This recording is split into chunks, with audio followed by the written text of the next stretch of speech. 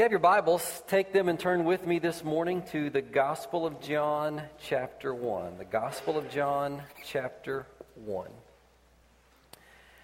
Just mentioned that we're going to begin this series on John's Gospel, and I simply titled it Known, and I did that because as I started studying through and praying about this series several months ago, I kept coming back to this word as a summation, just a short summary of John's Gospel as it covers Jesus' life and his ministry throughout this Gospel so well. It just really encapsulates all that we will see and understand in our study through John's Gospel.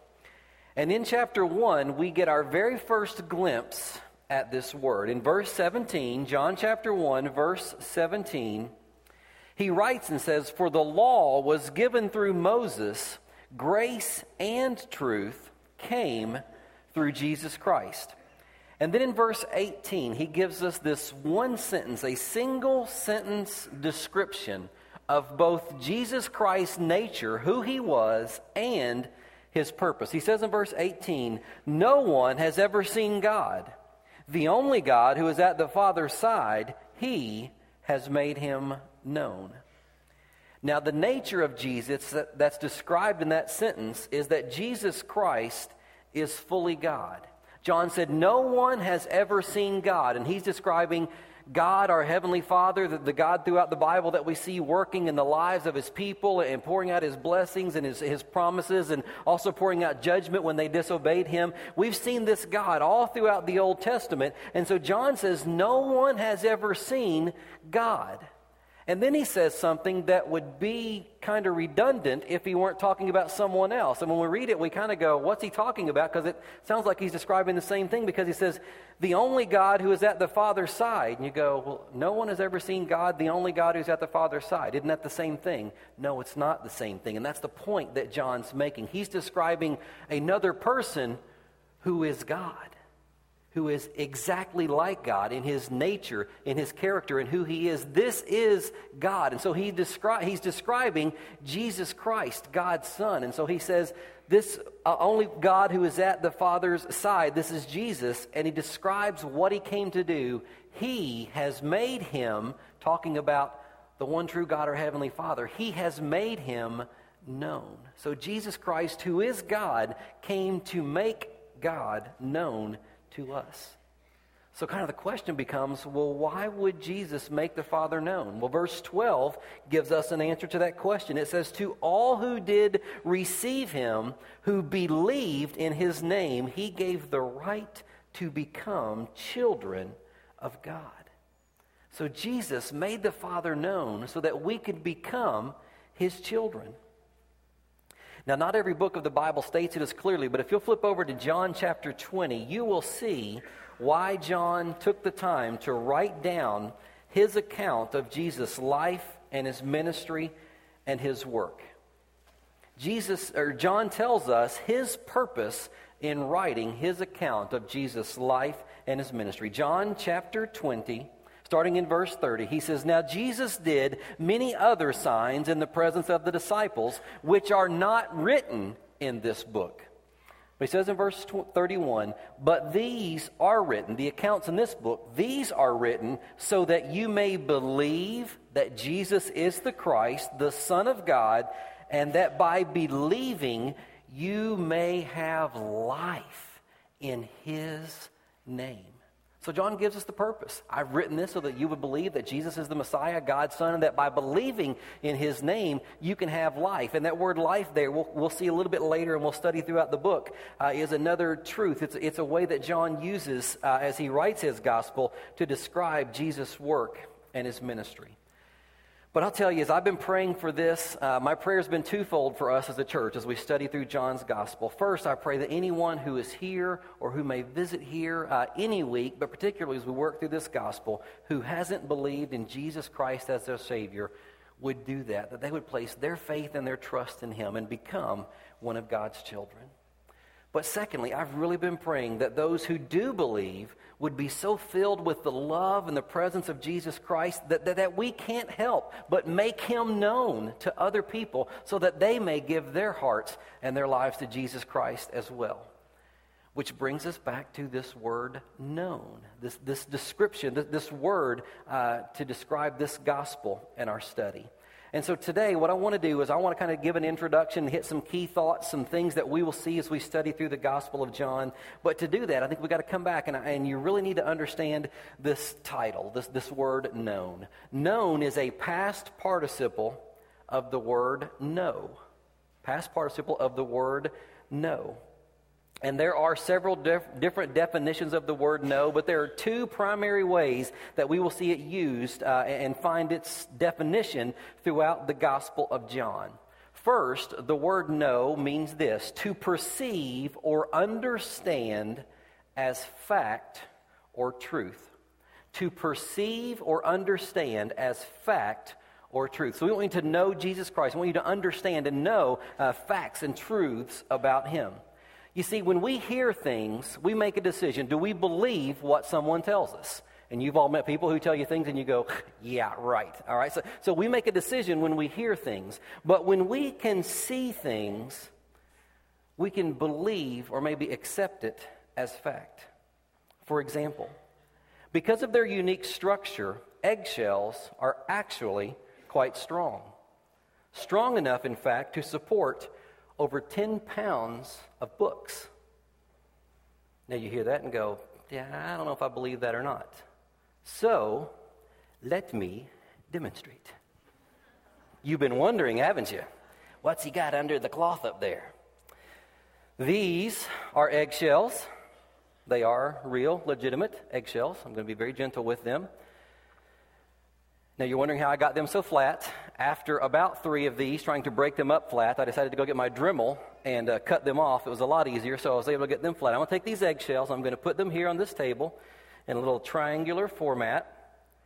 And then I weighed these commentaries. These are commentaries. It's amazing to me. The Gospels of Matthew and the Gospels of John may cover, 70 pages in the Bible. There are thousands of pages written about those books of the Bible. So I weighed these over 10 pounds of books right here. And I'm going to take... Get in here real low so you can hear them squeaking. Oh, Lord, let this work this time, please. Did I say that out loud? My bad. All right, 2 books. 3. 4.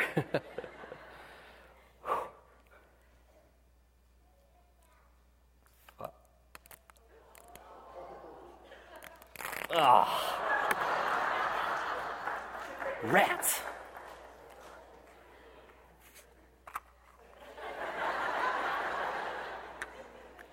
That one cracked too.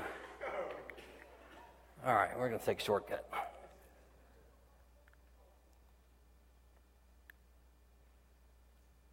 Huh?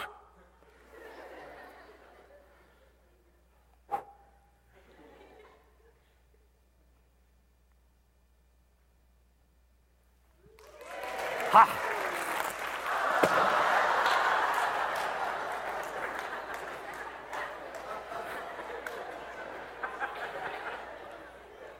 Now what am I going to do for the 11 o'clock service?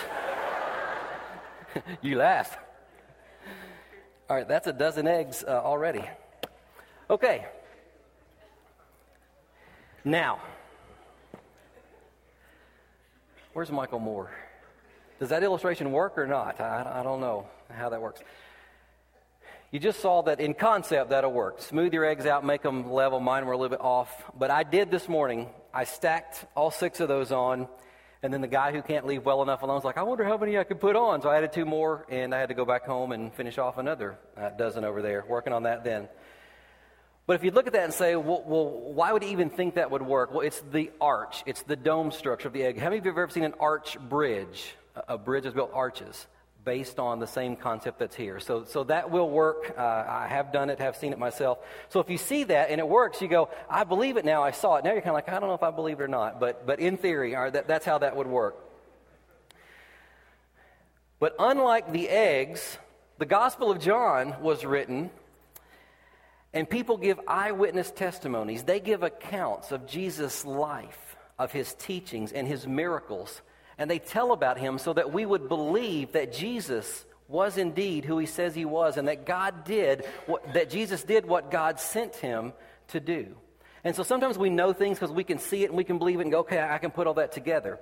But the second definition of know becomes a lot more personal for us. The second definition of know says this: to be acquainted with as by sight, experience, or report.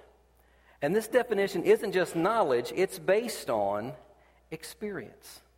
If you have seen something with your eyes, you can say, well, I know it's true because I saw that. For example, how many of you, based on experience, have ever seen someone stick their tongue on something that's frozen and have it stick to it? As in like a flagpole, popsicle, cube of ice. Okay, so I see some, yeah, by experience I've seen that. How many of you have ever seen a bird swoop in and snatch a fish out of water? Any of you ever seen that? All right, so you know that happens because you see, yeah, I know that they will do that. It's not just the Nature Channel that would tell me that. I've seen that. All right, how many of you have ever seen and know what happens when a bullet hits a container filled with liquid? What happens? It explodes. How many of you know that because you've seen that? Okay, yeah, all right. We're out in the boonies here. You guys know what that's like. So we've seen those things, and if you've never seen those things, then if you trust the people around you, and we'll talk about that later, if you trust the people around you, you could ask them, and they'll tell you their experience and say, okay, I believe that would happen. But this second definition says that some things are known from experience. So based on experience, how many of you know that an electric fence will give you a jolt of electricity that won't kill you, but will make you extremely uncomfortable? All right? There's some hands coming up. Yeah, you guys have been there. How many of you know that a car will hydroplane if you hit water going too fast? All right, been there, done that. All right, you guys are there. How many of you know that piñata should be hung overhead and the person with the stick given a large berth to hit at that piñata? All right? America's Funniest Videos should put that in the collective psyche of all Americans, all right? There shouldn't be any new footage to that. But if you haven't experienced those things, hey, you're welcome to go grab an electric fence or drive too fast on wet roads or stand close to the piñata if you want to. Or you could talk to the people who just raised their hands, and based on their experience, you can learn from those things. But the last way it says that we can know things is by report. You know, we may have not experienced something personally, but we can believe that it happens, that it occurs, that it exists based on the reports of others. How many of you have never been to Australia? How many of you believe it exists? Well, okay, why do you believe it exists if you haven't been there? Well, you believe the reports of people who have been, and you saw their pictures and saw their videos and all this kind of stuff. So we believe it. How many of you have ever removed an appendix? I haven't. Some of you have. All right. Oh, wow. More than I thought would raise their hand on that. How many of you believe an appendix can be removed? All right, you haven't done it, but you believe those who have, and doctors and nurses and physicians or people who have had them removed and said, man, I feel a whole lot better with that thing gone. So we believe based on the report of other people. We trust their experience. And all throughout the Gospel of John, we see reports, we read stories, and we hear testimonies about Jesus. And people say, this is what I saw Jesus do. This is what I experienced. This is what he did in my life. And then we face a decision. And it's the same decision that people in Jesus' day and in every generation since then, and even today, still face. What are you going to do with those reports? Do you believe those reports? Do you believe those testimonies? Do you believe those stories about Jesus Christ? Or do you not? Because that is the choice that we have to make. And here's the great thing about serving a risen Savior. It's not just that we believe the reports based on people long ago, because he is moving and working and living and active in people's lives. We can hear their stories today about what God is doing, about what Jesus Christ means to them, about the difference he's made in their lives. And we still have a choice to make. What are you going to do with those reports? Are you going to believe those reports and those testimonies of Jesus Christ's power in another person's life? Or are you not going to believe those reports and those testimonies? Those are the questions. Those are the choices that we face. And here's the thing. Christians are called to share with other people what God is doing in their lives. God wants you to tell others what God is doing in your life so that God can use your testimony to draw other people to himself. John chapter 4 tells us the story of the Samaritan woman. If you want to flip back there, we're not going to look at the whole story today, but I want to walk you through a few things here. The Samaritan woman, she's been divorced 5 times. She's living in sin now with a man who wasn't her husband. She met Jesus at the well as she was coming to get water. They had a conversation. She wound up believing and placing her faith in Jesus Christ. She was so radically transformed in that instant that she goes back into town to tell people about this man named Jesus that she had met. And we would think that this woman is not going to be a credible witness because everybody in town knows her reputation, and they're going to kind of go, yeah, right, we kind of know who you are, what you're like. We're not going to believe you. But John chapter 4, verse 39 says this, many Samaritans from that town believed in him because of the woman's testimony. You know what? That should encourage all of us to tell our stories of how Jesus Christ has changed our lives, because it may help lead other people to become God's children. You know, and actually her testimony was even more powerful because of her reputation. People heard her speaking and sharing, and they saw that the change that had come so quickly in her life, and they said, we want to go see if this man that she's talking about, if he's really there, and if that same power that's worked in her life can now do that same transformation in my life. And so people were more curious because of the power of her testimony and how Jesus Christ had changed her life. Now, I want to spend our last few minutes this morning highlighting some themes that we will see kind of over and over again throughout John's Gospel. And I put some historical stuff in there to kind of give you a context of history and how this book was written and the audience and those type things. But these things that we'll look at here these next few minutes are things that we'll see reiterated over and over again throughout John's Gospel. As we think about Jesus making God known, we've got to first remember that God reveals himself. God is the one who reveals himself. The Bible tells us in Romans chapter 3 that no one seeks God. You know, if we want to know about something, we may Google search it. We can go to the library and get a book or do some research over there. We may call somebody and say, hey, you know anything about such and such? And so we kind of do research because we want to know about something.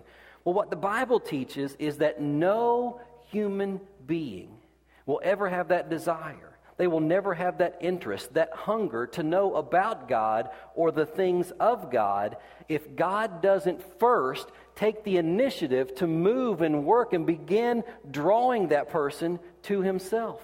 We are spiritually dead. We have no interest in any spiritual things whatsoever. And only when God begins to move and touch our heart do we begin to say, God, are you there? What are you like? What would you want from me? What would you want me to know about you? When God begins his work, then we can begin to come and to seek after him, and he can reveal more of himself. But we must understand that God is the one who reveals himself. And in John chapter 6, flip over a couple pages, John chapter 6, verse 44, Jesus tells us this very clearly. He says in John 6:44, no one. What do you think no one means? No one means no one. See, studying the Bible isn't that hard, is it? No one can come to me unless the Father who sent me draws him. And later in that same chapter, verse 65, Jesus said, this is why I told you that no one can come to me unless it is granted him by my Father. But thankfully for us, God loves us, and he wants to reveal himself so that we can know him and become his children. So Jesus came to make his Father known, and John tells us how Jesus does that in his life and his ministry. And Jesus does that, we see throughout John, by revealing. Jesus reveals to us, what does he tell us about God? He reveals God's nature. Jesus reveals to us God's nature.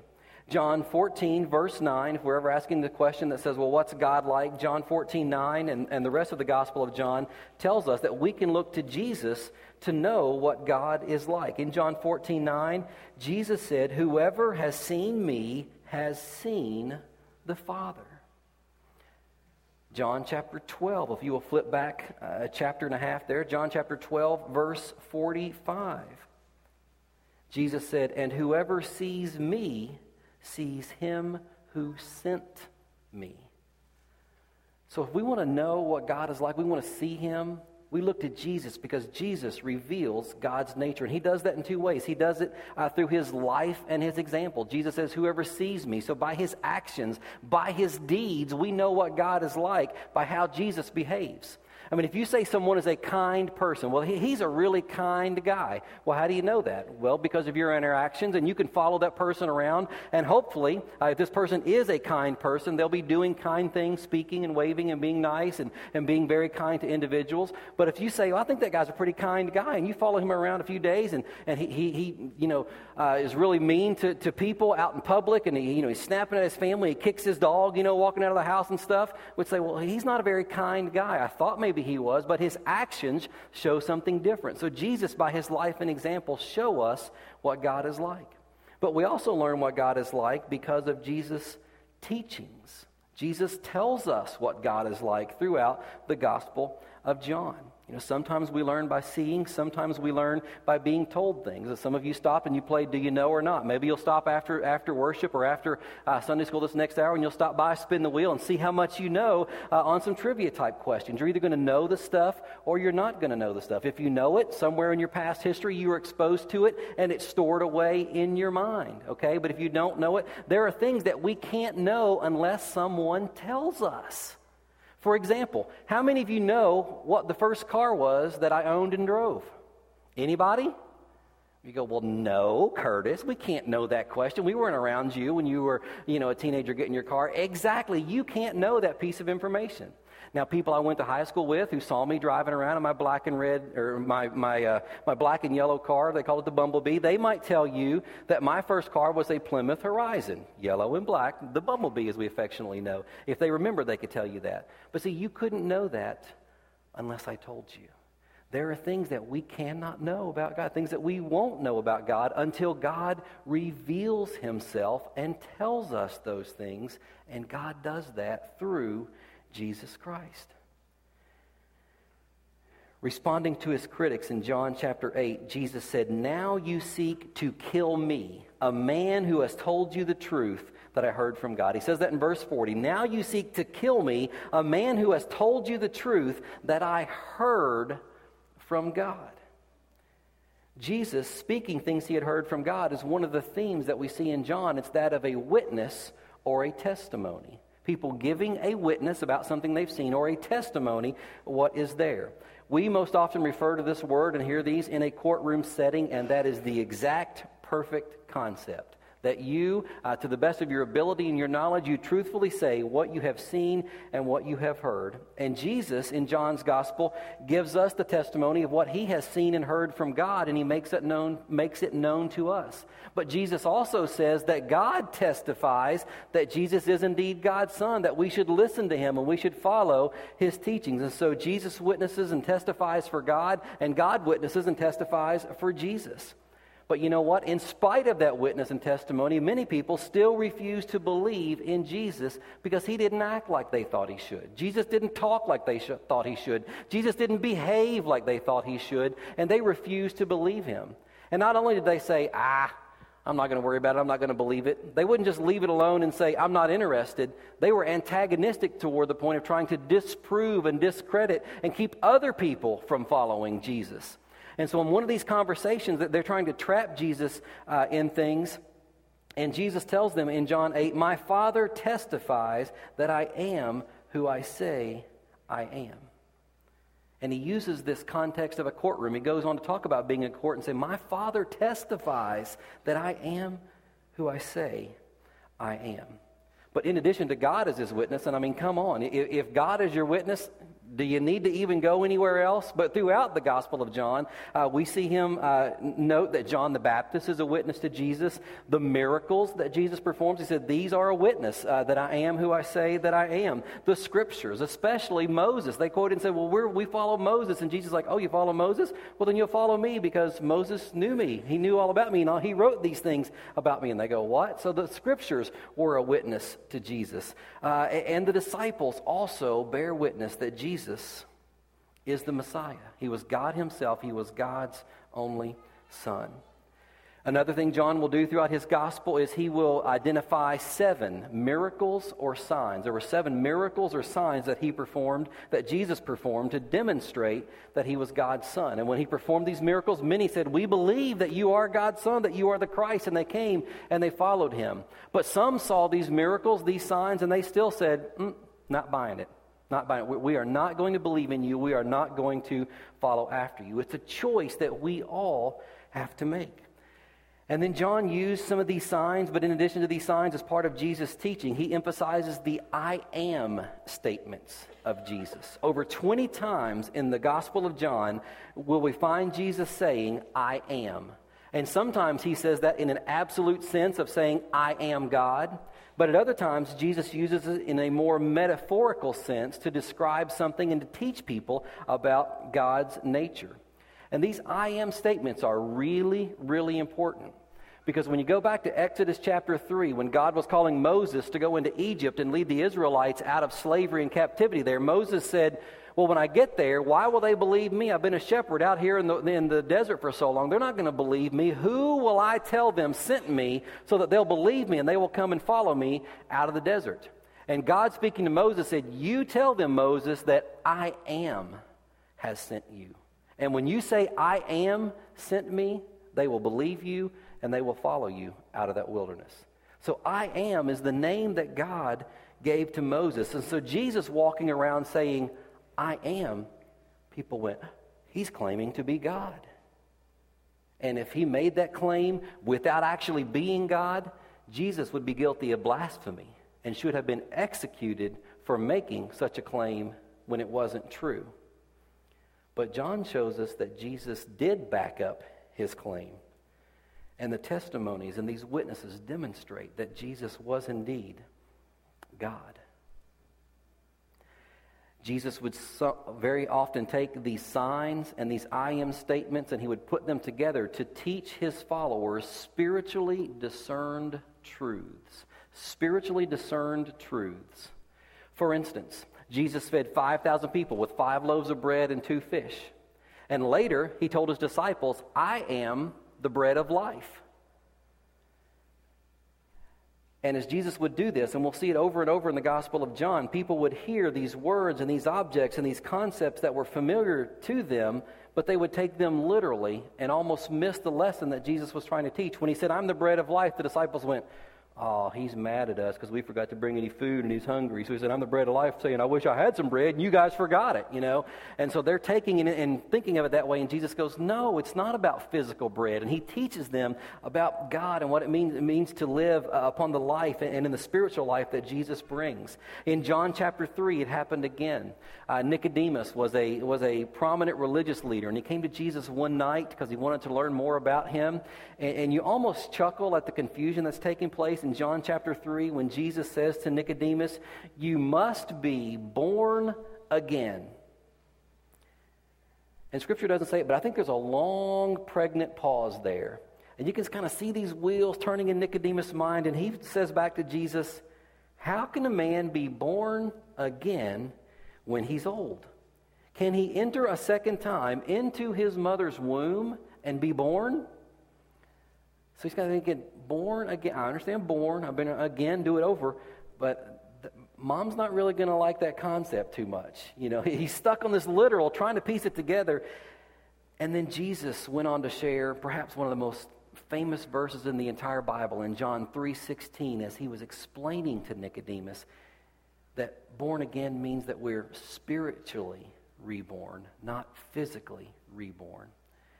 And so these spiritually discerned truths, Jesus does this on several occasions, and we'll see those. And the thing is that only those who believed in him, who had a heart of faith and a mind that was open to understand what Jesus was teaching, could grasp these truths. Only as the Holy Spirit worked in their lives could they understand what Jesus was saying to them. They were spiritually discerned. This study is going to take a while, but we'll take some breaks and we'll pause in between here.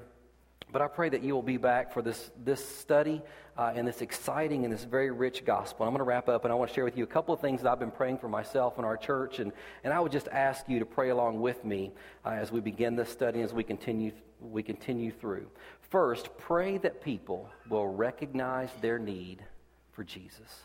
Pray that people will recognize their need for Jesus. In John chapter 14, verse 6, and if this verse is not highlighted in your Bible, then I encourage you to mark this verse down, because you have got to wrestle this truth and its implications to the ground in your heart and in your spirit. In John 14, verse 6, Jesus said, "I am the way, the truth, and the life. No one comes to the Father except through me." And you've got to wrestle that to the ground. What does that mean? And what does that mean for all people? Because it is the truth that will make the difference between people's spending eternity in heaven or in hell. That one verse. C.S. Lewis says that verse is so important that you have to make a decision based on that verse. And he says you can arrive at 3 conclusions about what Jesus Christ said in John chapter 14, 6. You can look at that verse, and some people have, and they look at that verse, and you can surmise, and you can realize and say this. And people have said Jesus was a liar. They said he was a liar based upon his claim to be the only way to the Father, when in actuality there are other ways to God. And we live in a world where people say there are many, many paths, many doors, many gods, many ways for you to have a relationship with God. Do they not? So they make that claim that there are many. Jesus said there is one. There's got to be a truth in there somewhere. And if Jesus made the claim knowing it's not true, then he's a liar. And if he's a liar, everything else he said, there's a shadow of doubt based upon him knowing better than to make this claim about himself. Now, C.S. Lewis said, now you can also surmise that maybe Jesus was a lunatic. Maybe just a lunatic. He thought he was God's son, but he really wasn't. I mean, we know of psychological disorders, and people think they're somebody else, and they behave out and they do these sort of things. So maybe he was just confused or had these visions of grandeur, thought he was someone else, and so maybe that was the issue. And thinking that he was God and making such a claim might indicate those psychological issues that were there. And in such a case, you could think that Jesus was a nice guy. Maybe he said some good things, and maybe some neat things happened in his life and in his ministry. You may have some empathy for him. But people aren't going to surrender their lives and give their lives in martyrdom for a person who's so delusional. So C.S. Lewis says, you got those 2 choices, but maybe you can believe that Jesus Christ is who he said he was. And based on his claim to be the only way to the Father, you need to make him the Lord of your life. You can also arrive at that decision. And if you believe that Jesus is who he claimed to be and you make him the Lord of your life, I want you to know everything changes because of that. Everything changes because of that. The decision of who Jesus is based on his claim in John 14:6 changes everything. So based on that verse, who do you believe Jesus Christ is? Who do you believe he is? And if you decide to or have made him the Lord of your life, then your life should be different. The question is it? Is it different because of who Jesus Christ is and what he's done in your life? Which is my second prayer for us, is I pray that we would be challenged, that we would be motivated through the power of the Holy Spirit to bear witness and testify to the others about the difference that Jesus Christ has made in us, so that God might use that testimony to draw other people to himself. But my final prayer for us is that we would have an ever-increasing belief in Jesus Christ. We'll see this issue of belief re-emphasized over and over again, and I pray that our belief would increase. Because as we believe more in him and in his mission and his purpose and his call upon our lives, we will be radically changed. And that transformation, the change that's brought into our life, will be evidence in how we think. It'll be evidence in how we behave. Jesus Christ will change your priorities. And him changing your priorities will make an impact in how you manage your time. It'll make an impact in what you do with your money and your financial resources. It'll impact how you run your business and how you work in your workplace. It will impact every area of your life. You see, as our belief increases, we will seek to live more fully surrendered to the Lordship of Jesus Christ in our lives each and every day. So my prayer is that our belief would increase.